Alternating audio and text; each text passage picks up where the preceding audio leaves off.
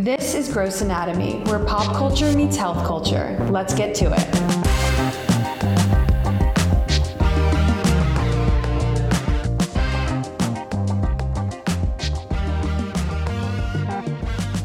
Hello. Hey, welcome everybody. Welcome to Gross Anatomy, Mark. Thanks so much for having me. Jason, do you want to say who we have on today? I think you're it's the most excited I've seen him in a while. Well, I'm pathetically, for so many ridiculous reasons, I'm excited to have Mark Goffman on because he's someone that I do not know, but I feel like I do know him because Mark and I had one of those serendipity kind of meets just recently. And I love serendipity. And it was just kind of, one of those ridiculous things that, I'm making it all about me. But, when you meet someone and you say to them, you could be in Europe and you meet an American and you're like, oh, do you know so-and-so? And of course they don't know so-and-so. So I met Mark.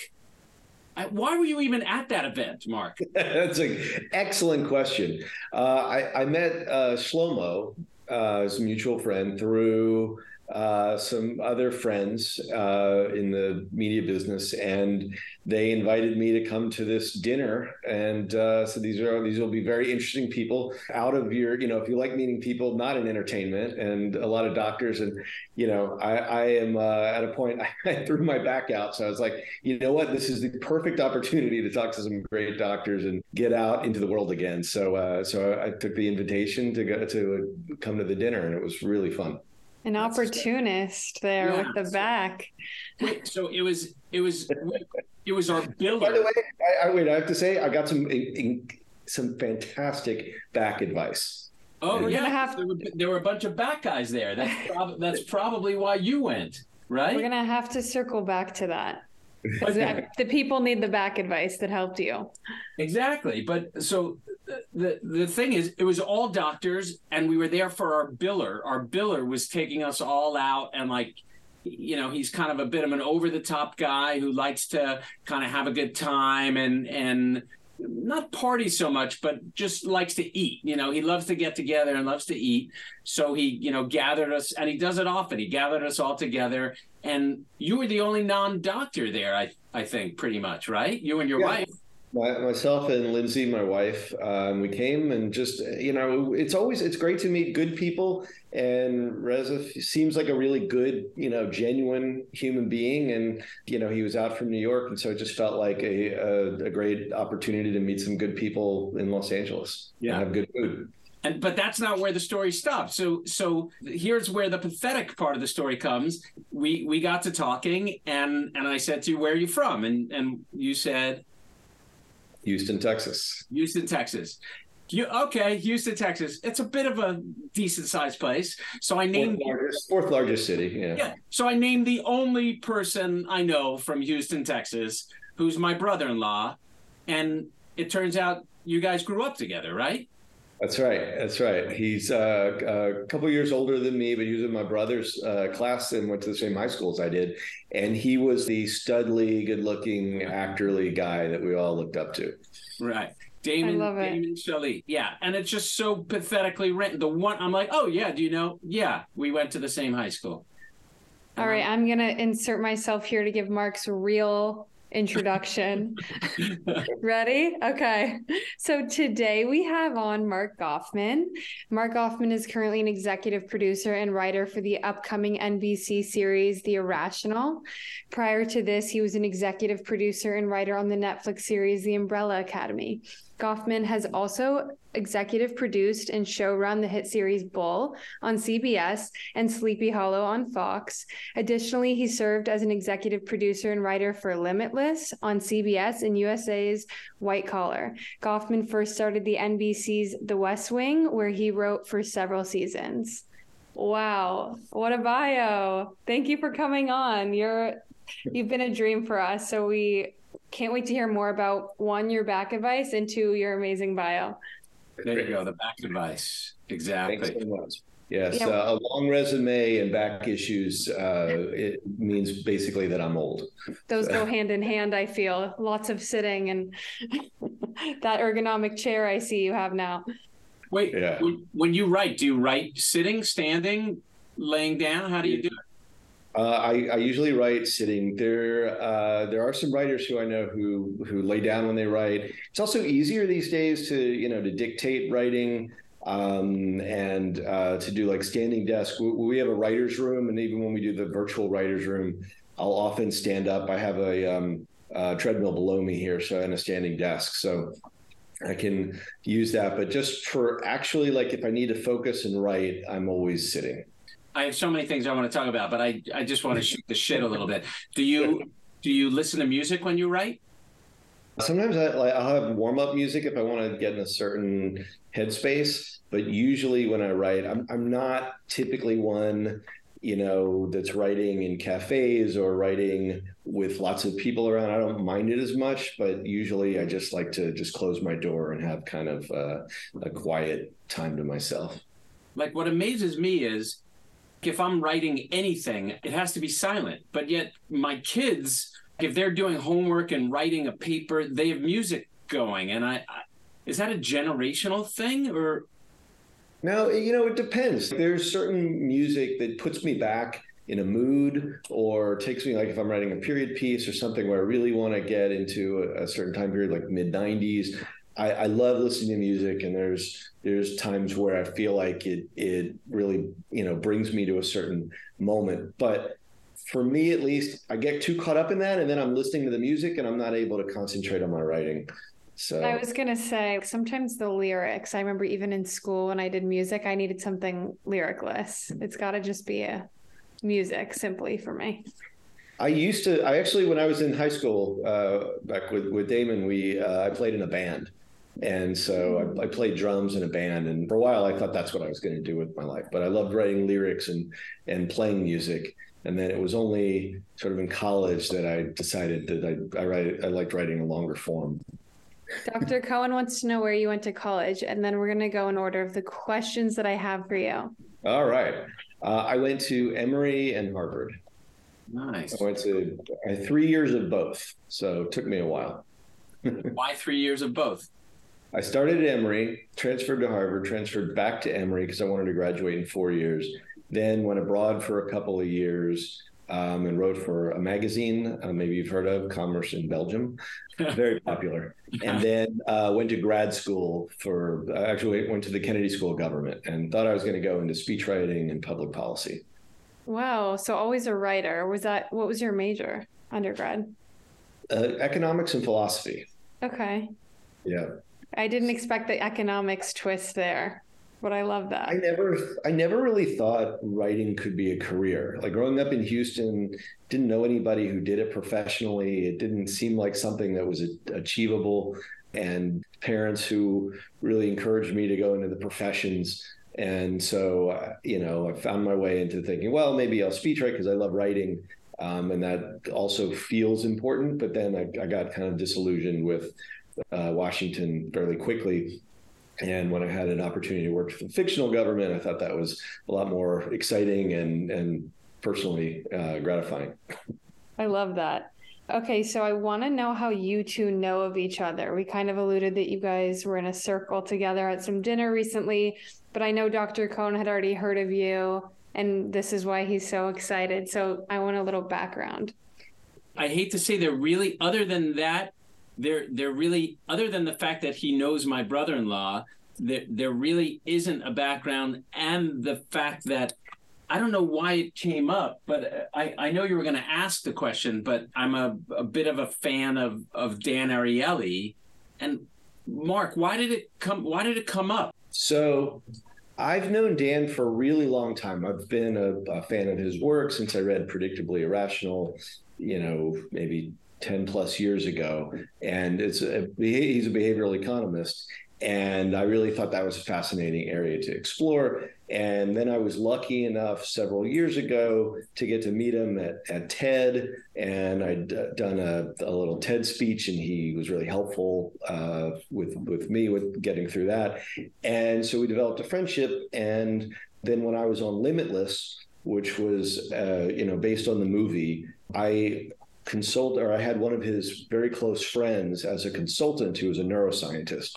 And he was incredibly helpful. And I just really loved talking with educators and professors and people who know a lot more than me in any field, which isn't hard to do. But he was just enormously helpful in like giving me information that I could use and wind into stories. And then his friend and Dan take this 1 month long trek every year where they decide, to walk the Spanish Trail or to walk, from bottom of Mexico to the Panama Canal. It's really fascinating.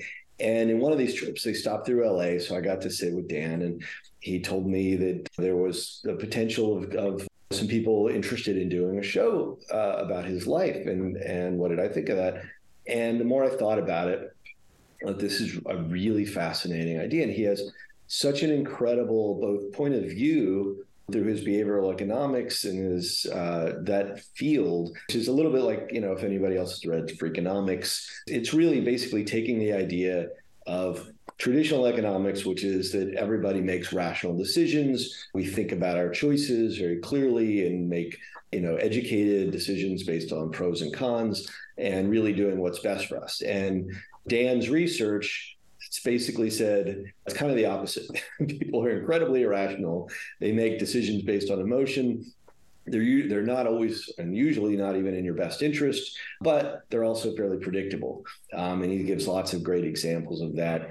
And all of this research was born out of the fact that when he was in his early 20s, he was in an accident and a fire, burned over 70% of his body. And from that, he spent 3 years in the hospital recovering. And there's this incredible story he tells about the nurses taking the bandages off very slowly. And it was the most excruciating thing in his life. And they did it, I think, once a day or every other day.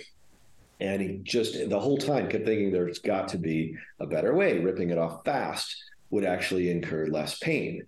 And so when he got out, that was one of the first things that he studied. And it turns out, yes, it does inflict a lot less pain on the patient if you rip the bandages off quickly. The problem is the pain for the nurses goes way up. And he had never really thought about their pain that they were inflicting. That was just one example, and he's got a million that are really fascinating. So talking to him about that, I teamed up with another friend of mine, Sam Baum, who created a show called Lie to Me. And then we brought in this wonderful, really fantastic writer who I've known for a long time, who worked on Timeless and some other great shows, La Brea, and she came in and she actually created the show Predictably, or we're calling it The Irrational. And, we sold it to NBC, and it's really been a fantastic process ever since. But how did it come up? Why in our meeting did it come up? Because I remember it was also one of those serendipitous things that I think I brought him up, and you were like, "That's so right." I randomly brought him up. It was like you brought up Dan. Maybe you had met him somewhere, or you were talking about the upcoming show. So that's it. So we've been doing this podcast now for I think close to 5 years, and during COVID, I kind of discovered Dan's TED Talks, and I read a couple of his books, and I just thought he was amazing. And I randomly reached out to him and to try to get him as a guest. So maybe I was telling you about the podcast. And what I find amazing is he actually, a lot of people I've reached out to and they ignore me. But I just thought it was, even though he was blowing me off, I thought it was so cool that he actually took the time. I asked him to do the podcast, but it was so cool that he answered my question, because I had asked him a question about something he wrote in his book. Oh. He took the time to even address that answer and give a voice recording, which clearly wasn't just because he addressed my question even to prove that it wasn't just a blanket recording kind of thing. So I just thought that was so cool and classy that he blew me off with such charm and grace.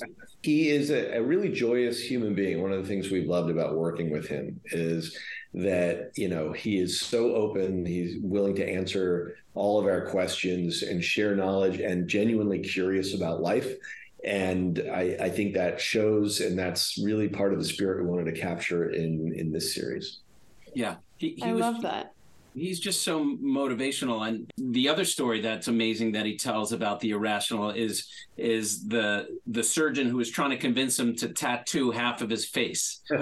Right? Yeah. That's an amazing. He's a great storyteller, which is fantastic. But I just thought it was so random that I meet some guy who grew up with the one person I know, and then I randomly start talking about Dan Ariely, and you're making a show with him, and I just got so ridiculously excited. Yeah, I feel it. That's great. I was thrilled that that you knew about him, and really excited for the show. We're actually launching September 25th, 10 p.m. On Monday evening. So wow, very soon. We'll have this air just before that, so we can put that in the notes for everyone to go watch. I have a question for you about behavioral economics. Had you heard about it before meeting Dan because you were an econ major? Was that already something you were interested in?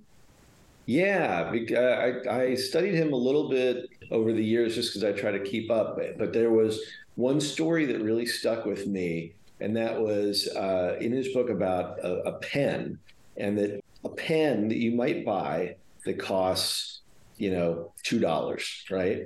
Now, if that pen is available down the street for $1, you'll probably take the time to go and walk and, even spend 10, 20, 30 minutes to buy that pen because it's like 50% less, but it's $1.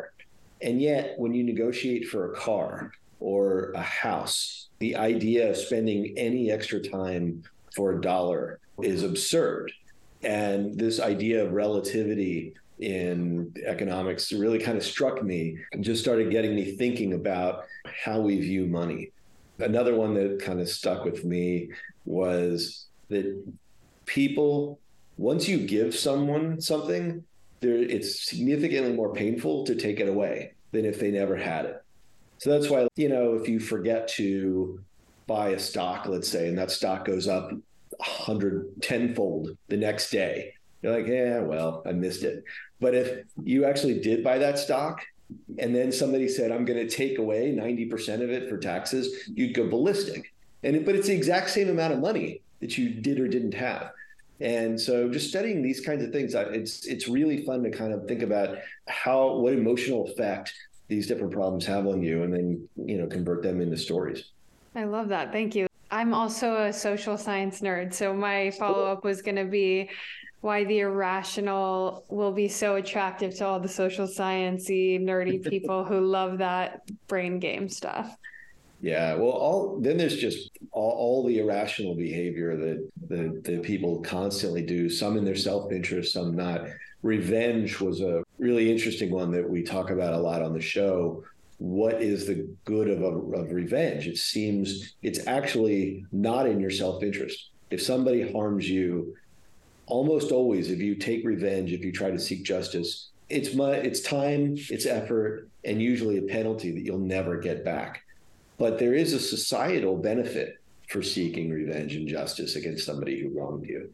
But it's not really in your self-interest at all. Now you're getting philosophy brain with it too, the societal interest. That's interesting. I have never thought of it that way. I'm excited to watch the show. It looks so cheeky. And the title completely clicked for me just now when you said irrational again. So I'm even more excited. We try to have fun. I think anytime you challenge sort of the conventional wisdom, or you have a character that can be non-obvious in his thinking and sort of tell you something you don't know, I mean, that excites me and is something I like watching. So what is the setup of the show? Is he in it? No. So Erica really did this incredible job with the show and creating a character.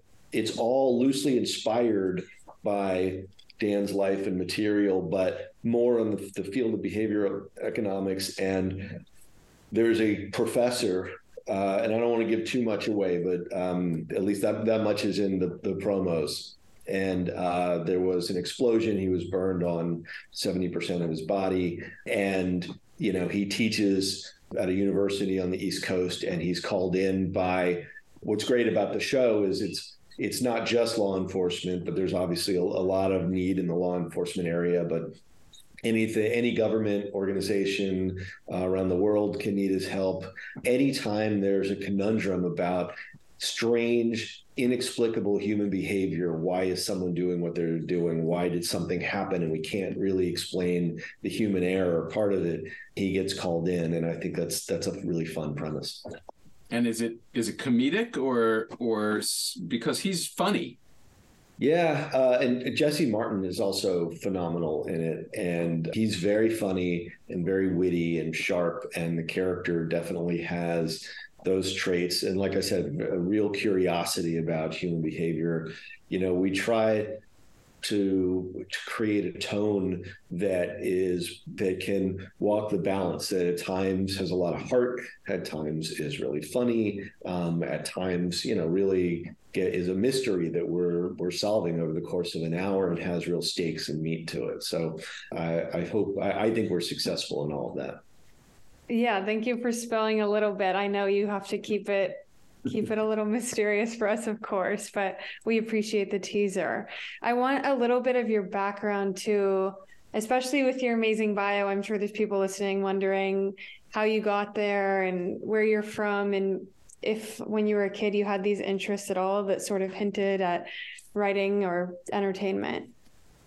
Yeah, I always liked writing, always liked, I would write poems when I was little. And I had a grandmother who, I don't know why, loved reading my little short stories and poems. Even I can remember when I was 8, I wrote one that she just gushed over. And that was the first time I was like, oh, people enjoy this. I'm going to keep doing it. And, I tend to daydream a lot. And I started writing down a lot of the daydreams, and it got better over time, and other people seemed to enjoy them. But again, in Houston, it just never really seemed like a career. So I tried to find ways to write that were, a little bit more kind of in the mainstream. And then finally, in grad school, I wrote a book just for fun that was about car etiquette, actually. Didn't get published, but it was the first time that I actually wrote like a full book. And I just liked the process, and I kept writing music, kept writing lyrics to music. And always What's keep going on with that book? Well, I got to cut you off. Where is that book now? That book is somewhere on a hard drive that I would have to dig up, along with a lot of other, shelved projects. But it's kind of, a lot of these things to me, they turn out to be exercises in a journey. And, every year I try to do at least one creative project that is sort of outside my wheelhouse, that kind of scares me, that I don't know whether it'll turn out well or not, but it's something that excites me and intrigues me, and I want to follow that kind of interest and passion. And, over the years, I did a documentary about ventriloquism with Lindsay. That was really a blast. And that's your mother-in-law, right? Is, again, inspired by my mother-in-law. The first time I met her, and Lindsay warned me, she said she's very shy, and she's don't expect to have long conversations with her. And we went out to Indianapolis, where I was meeting her family for the first time. And yeah, the whole first day I was there, she barely said a word, but at the same time, you could just tell, like, she would have kind of a grin, or she seemed like there was a lot going on in her head that she just wasn't sharing. And I thought that she seemed like an amazing person. I just wanted to get to know her more, and she just didn't engage in the conversation. So then Lindsay said, Mom, why don't you go get some of your puppets out?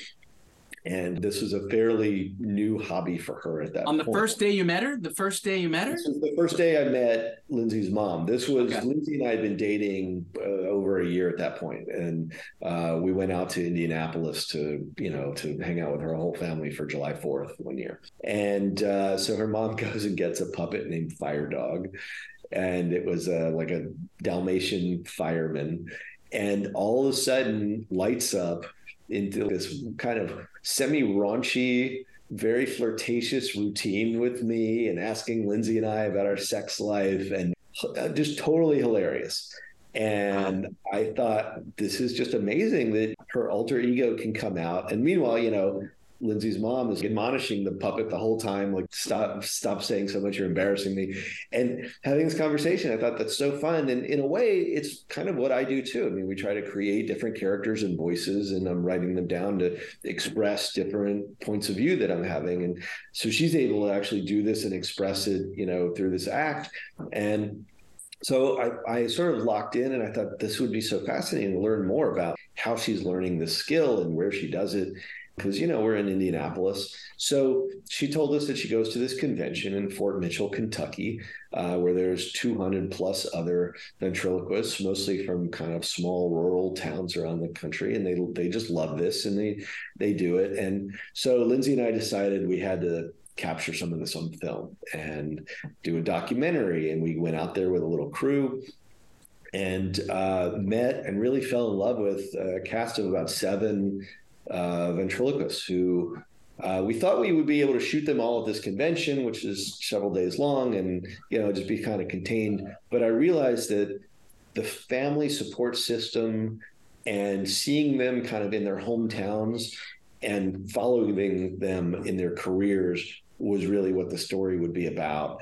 And I wanted to go back to Corsicana, Texas, and Mansfield, Ohio, and all these little towns around the country and capture them and, see, like, what is it like to try to perform and make a living as a ventriloquist in Mansfield, Ohio? And that was this woman named Kim, who was a former Miss Ohio runner-up, and her talent, of course, was ventriloquism. And now, several years later, she had turned it into a career, and she was still performing. And we followed these people throughout a year. And then one of the people that we followed was a guy who was mowing lawns and painting houses in Corsicana, Texas, and he was 42 at the time.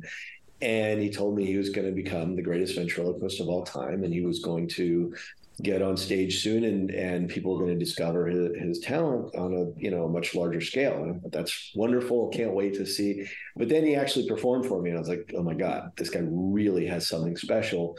And lo and behold, he gets on America's Got Talent. This is fairly early in AGT history. And he's a little bit mocked at the beginning, like, oh, a ventriloquist is coming on.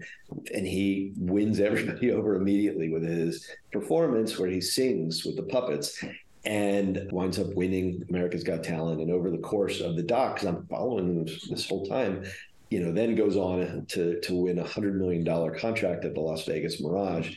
And so this little film about following people, and their passions in these small towns suddenly went to a whole different level.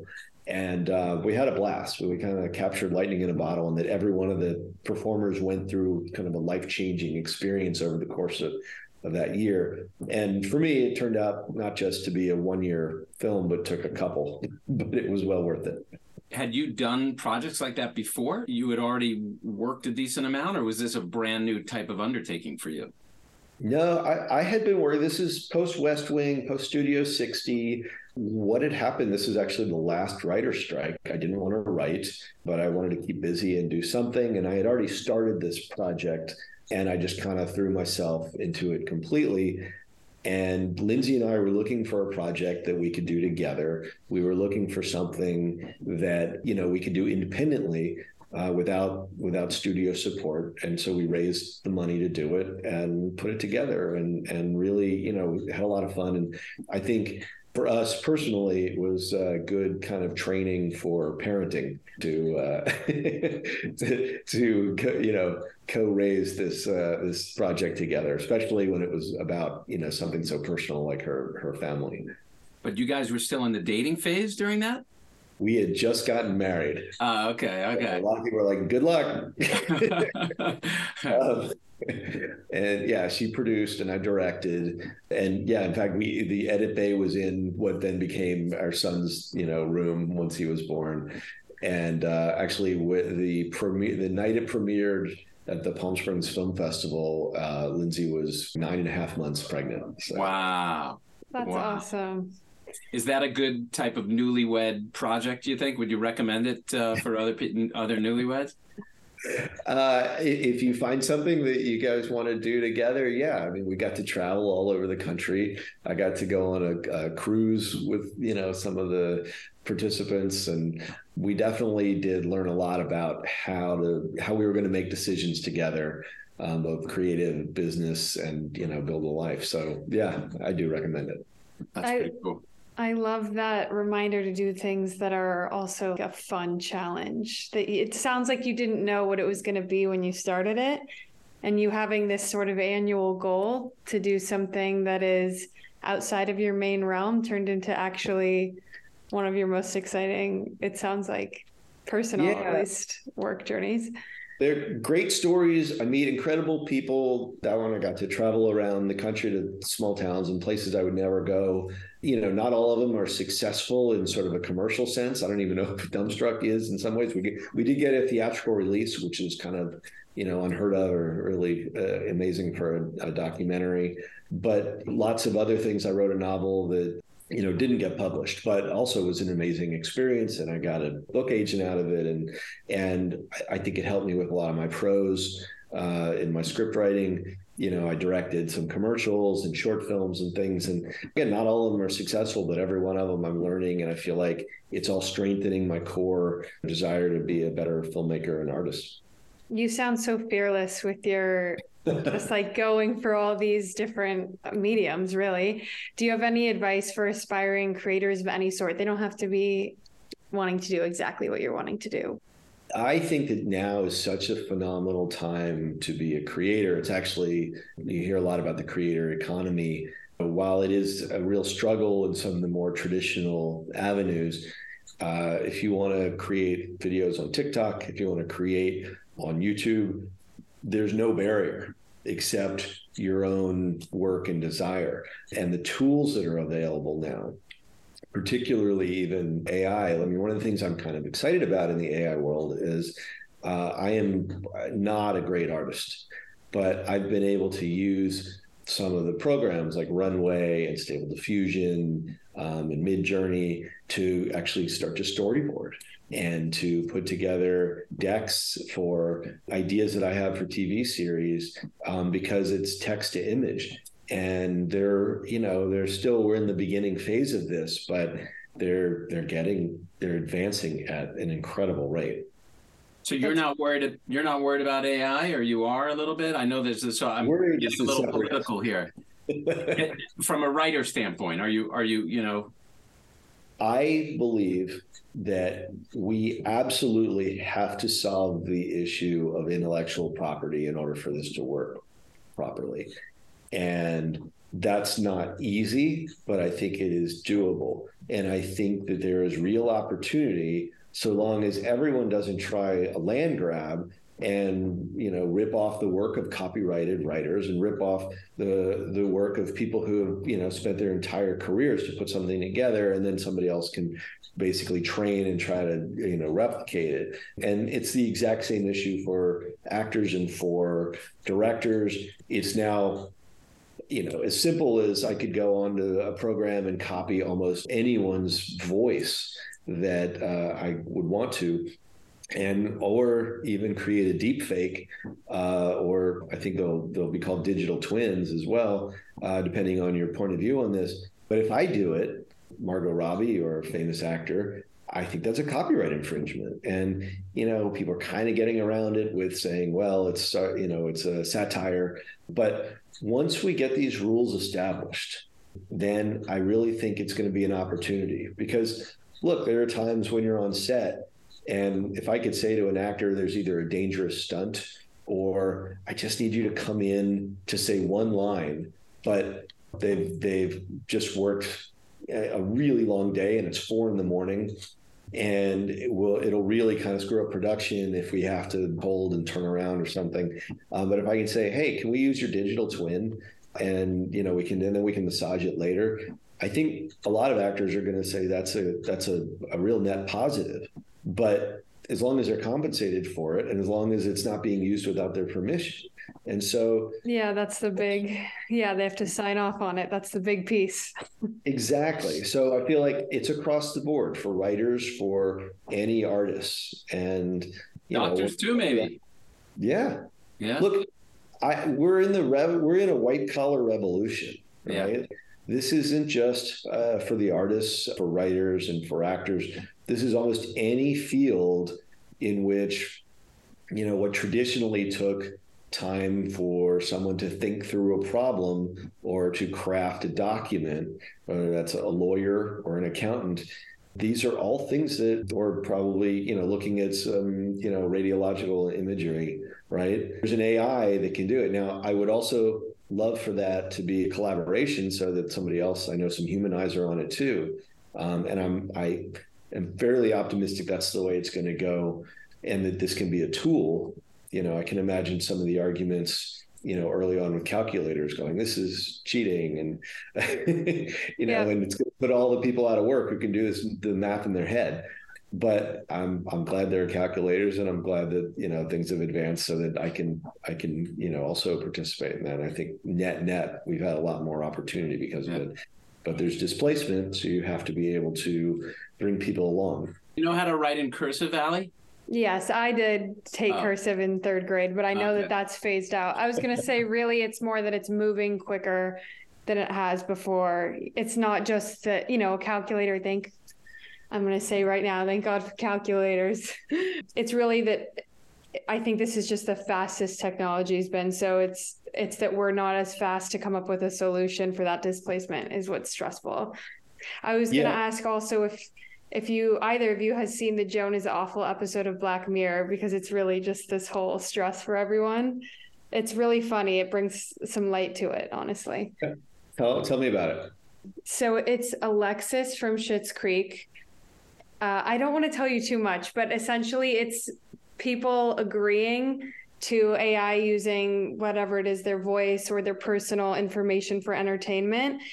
And it's in a pretty hidden terms and conditions that we all sign and click really quickly. So I would say check it out. I don't want to give it away because the episode's so good, but at first you're really angry, and there's definitely some really funny scenes in it because, right, when you have nothing to lose, like your whole life is an entertainment piece for the world, she really loses her mind in it. But also it gets a little bit deeper and what's okay and who agrees to what, and do they know how far that's going when they agree to it. Of course, nobody reads those terms and conditions when they sign up for any software ever. So it was also a little scary. I was like, what did I sign when I did my Apple ID or whatever? So it was a really cheeky way to have this topic come up.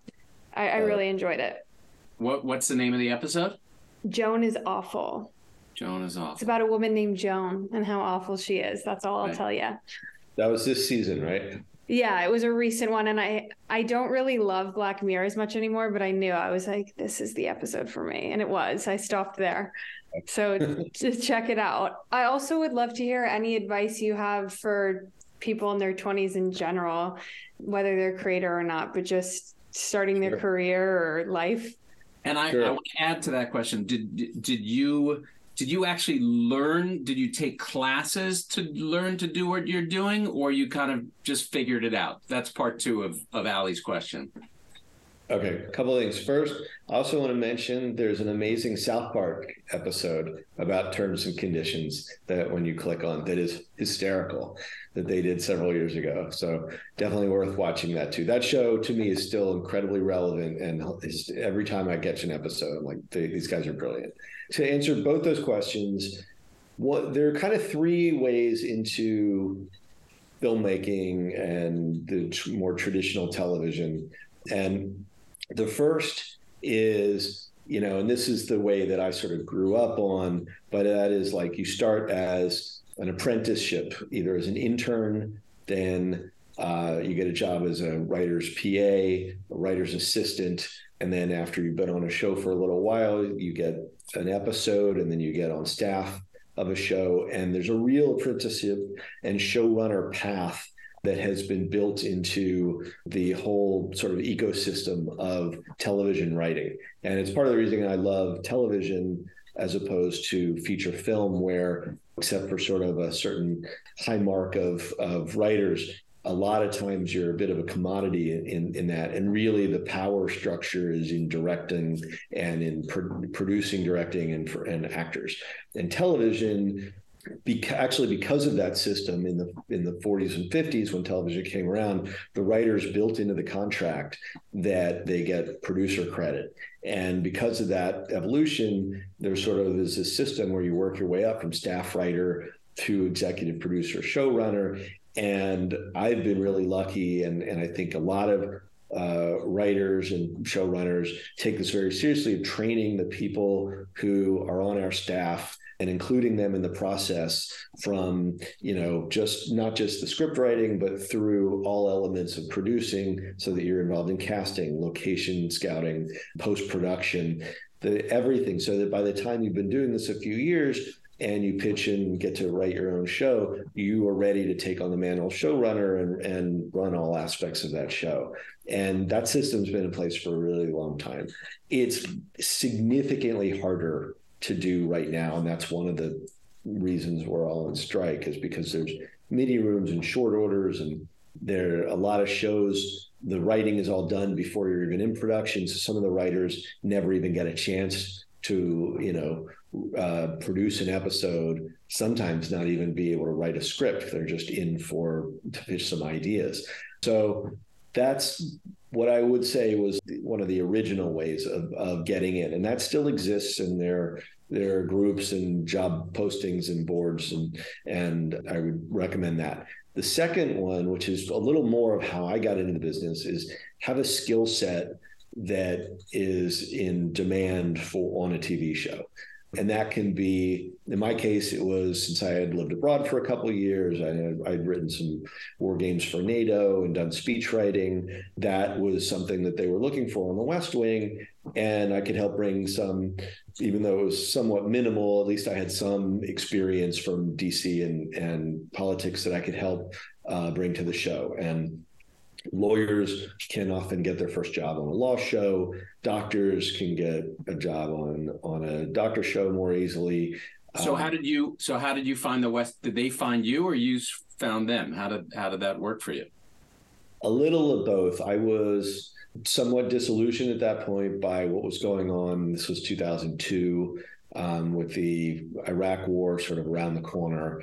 And I wrote a spec episode of The West Wing, because that was my fantasy of what government would and could look like.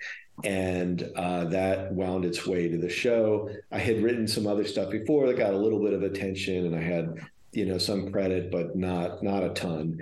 And after, I think, with my background and that spec script, I got read by the show, and then they invited me to have a meeting and a couple more meetings, and then I wound up getting an offer.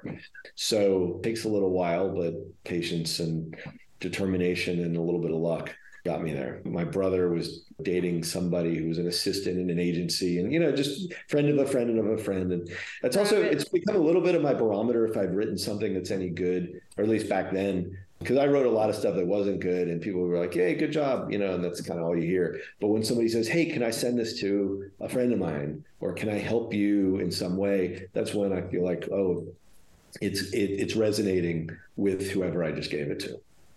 So that advice also sounded a little bit like finding your niche. Yeah. You had a specific skill set that fit really well.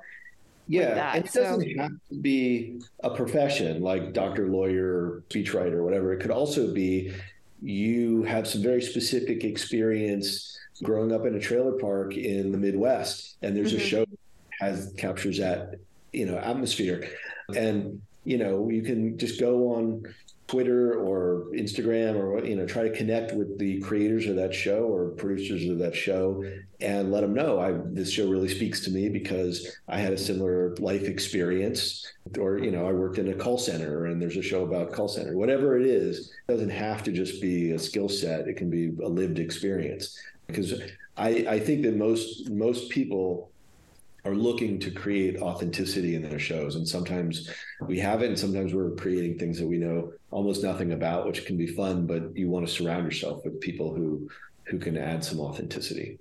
I think you're pointing out a good lesson too, is that you have to have a certain level of chutzpah or balls, or lack of a better, to be willing to kind of take the initiative and put yourself out there to hunt stuff down?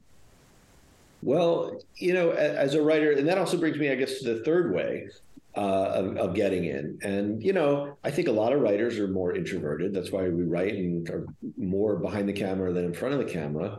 But if you write something that really, really resonates, that is special, you don't have to go the assistant route. You don't have to go on somebody else's show with your expertise. You can create your own show. And whether that's a play that you've written, or a movie that you've written, or even a TV pilot now, if that thing is really special, it will rise. And it takes a while, and it might take several versions, but that is a way, absolutely, that certain people are discovered, is you've written something that really shows your point of view and your tone, and people take notice. And so you don't have to be a writer who's running around networking and constantly, trying to push your stuff out there. At some point, those really good things are found. And whether, it's Harry Potter, that I think it got turned down 36 times or something by pretty much every publisher. But eventually someone said, you know what, this is incredible. I'm going to take a shot. That's my whole childhood right there. So I'm so glad. Do you have a project that you're most proud of, whether it saw the light of day or not? It's hard to say. I'm really proud of a lot of things. Sometimes it's little things, like it's even a scene in a script that I've written. I have one project in particular that is a movie that I recently wrote, that I'm really, really proud of, and I'm excited about, and I'm going to get to direct. And so that's something that is more recent, but I'm very excited to share with people. And I feel like I kind of hit something that was meaningful to me. And I got to write it during the pandemic, right after my mom passed away. And so it's just, it was a really emotional time. And I felt like all that kind of came out in the script. So. Could you give us a little teaser about it, or? Sure. Yeah, it's about. Are you going to start crying? If you are, I wish I could give you a hug. No, it's actually not even about that. That was more like just fuel and energy while I was writing it, because I wrote a lot of it. My mom was diagnosed with a glioblastoma, and I would go and sit near her, and I would just sit with my laptop and write from the lab, because it went very fast. It was like 3 months from the time that she got diagnosed to passing. And it was during COVID, which made it all the more tricky. But it's about the founding of Bitcoin, and a character named Satoshi Nakamoto. And no one knows who this person is. And it's, disappeared in 2011 and created this financial instrument that's kind of revolutionized currency and the blockchain. And no one can figure out who or what he is, and where he disappeared to over 10 years ago now, and why there's a open bank account in his name with about $40 billion sitting in it to this day. And so it's a fun mystery. And I got to I was inspired by some of my favorite films, whether it was Usual Suspects and The Big Short and The Social Network, and even a little bit of Disaster Artist. It all kind of came together, and I'm proud of it, and excited that when I can, I'm going to get to make it. So you're an Aaron Sorkin disciple, eh? I wouldn't say that. I feel very, very lucky and blessed that I got to work with him as one of my first jobs, and work really closely, and then got to run the writer's room on Studio 60. And he's a talent like no other I've ever encountered. And I really kind of treasure getting to spend that time with him and learning from him as an early influence. That's amazing. Thank you so much for sharing. I can't wait to see when that comes out and the full story there. It sounds exactly like my new hook for my next movie or show. I also saw your TED Talk about your son, speaking of family, and it was so beautiful, and it brought me to tears because I'm emotional, of course. So how is he doing? Oh my gosh. I was just talking to somebody about that today. Everything that I said then, I feel almost, more adamant about today. All of the people who, we didn't listen to in terms of experts who said he'll never get to a certain level, he'll never be independent. We need to sort of coddle him and put him into special schooling and keep our expectations really low. I think that for too many people, that becomes a life of dependency and learned dependency that they can achieve much more. And I think part of being a parent is allowing, both yourself and them to fail more, and let them learn. And, it's obviously been harder with him, but we told him from a very young age, hey, you've got this challenge. Guess what? Other people have challenges too. Everybody's got something. Some people may be missing a limb. Some people don't have your brains. And every one of his skills that seem like deficits, I think there's a flip side that becomes a superpower. And like the fact that, it is so hard for him to see. When he does see something, he memorizes it.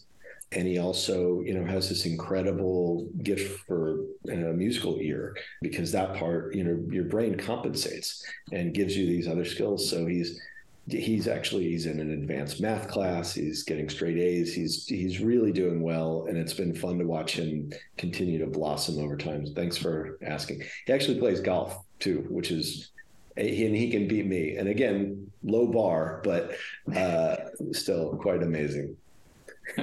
I love that. That's such an amazing update. Thank you so much for sharing that. And then unless Dr. Cohn has a follow-up there, we're going to stop taking your time. We've gone over. We usually wrap with what you're consuming right now, media-wise. So if you're reading something, watching, whatever it is, podcasting, listening, we want to hear what you're up to if you have time. Sure. The Bear is phenomenal. Just love that show. Binged that. What We Do in the Shadows, I really love. Been watching the new season of that. A few documentaries I've seen recently I really liked. Still, Michael J. Fox documentary. It's great. I'm actually going to watch the doc tonight, I think, about the fake football team, high school football team.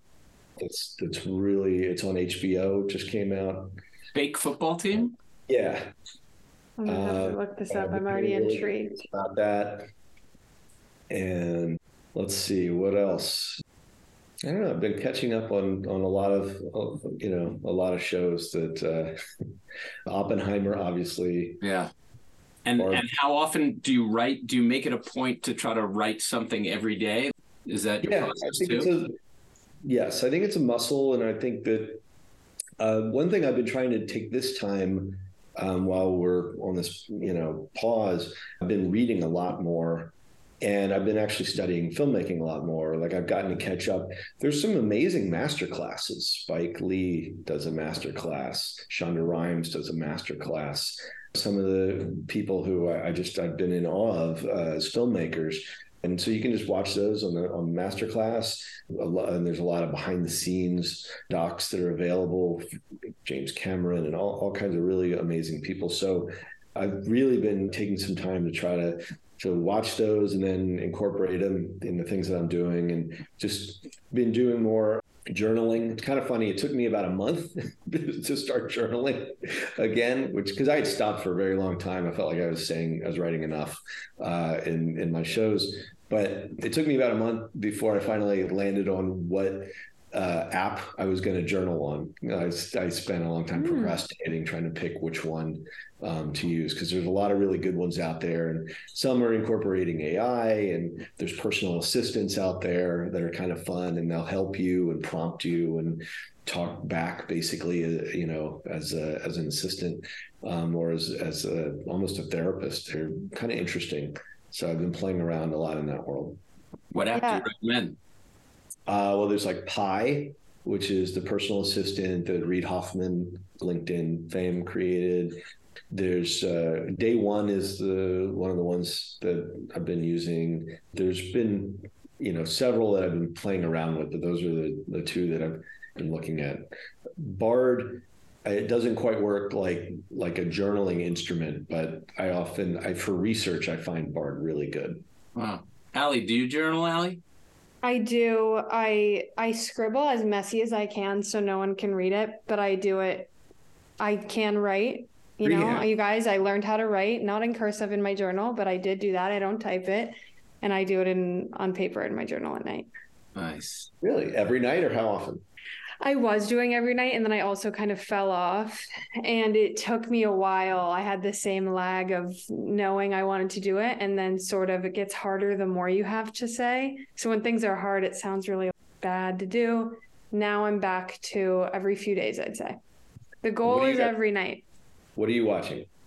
What am I watching? Also, I just looked up that show quickly. It's called BS High for anyone who wants to watch it. Bishop Sycamore was the name of the team. I recently started listening to Smartless. I know I'm behind on that. It's hilarious. So everyone listen if you haven't. I also am obsessed with The Bear. And I recently saw Oppenheimer and Barbie, and I just jumped on the Succession train. So I'm a bit behind. Oh, here I am. Succession is just beyond brilliant, and it's right. It's one of those shows that, I mean, the acting is fantastic, the filmmaking is fantastic, but the writing just blows my mind. Right. I marvel at Jesse Armstrong and that team. It's really a marvel to watch. Yeah, it's rare that a show or anything that I'm watching, even as I was a media studies major, but has me pause to say, how is this made? But that show does that to me a lot. I'm always thinking, wow, this is unreal that someone was able to entangle this and write it this way. So it's really interesting. I'm hooked now for sure. And what about you, Dr. Cohen? What are you watching, reading, listening to? I'm pretty behind on everything. I'm reading a little bit of a book called The Tennis Partner, written by a guy named Abraham Verghese. I don't know if I'm pronouncing it. He's a doctor who finds this medical student that he's playing tennis with, and I think it's even going to be turned into a movie if I'm not mistaken. Do you guys have you heard about it? No, I haven't. Yeah. I recently read, I want to read that book, but I recently read The Creative Act by Rick Rubin, and I highly recommend that. I think that's a really terrific book. And along those lines, Rick Rubin's not in it, but if you've seen Dave on X, I think there's a character inspired by him. And I think that Dave captures the creative process incredibly well, and I really think that's a special show as well. That's a bizarre show. I am reading. I forgot reading. I'm reading right now, which is big. I'm reading my first dark fantasy novel. It's called Ninth House. I haven't read a fantasy novel since obviously I was Twilight, Hunger Games. Those are all my, but it's called Ninth House. I'm only a few chapters in, but I'm already hooked. It seems to be about a secret society they're at Yale, and they're using some sort of dark magic to predict the stock market. So we'll see how that turns out. It's going to take me a long time to finish it, so don't hold your breath. Thank you. On that note, thank you so much for giving us so much of your time tonight. We'll let you get to your documentary, and we appreciate you so much. Mark, thank you so much. Have a wonderful evening. Thanks for listening to Gross Anatomy. As a reminder, gross anatomy is not intended to be a substitute for professional medical advice, diagnosis, or treatment. Always seek the advice of your physician or other qualified health provider with any questions you may have regarding a medical condition.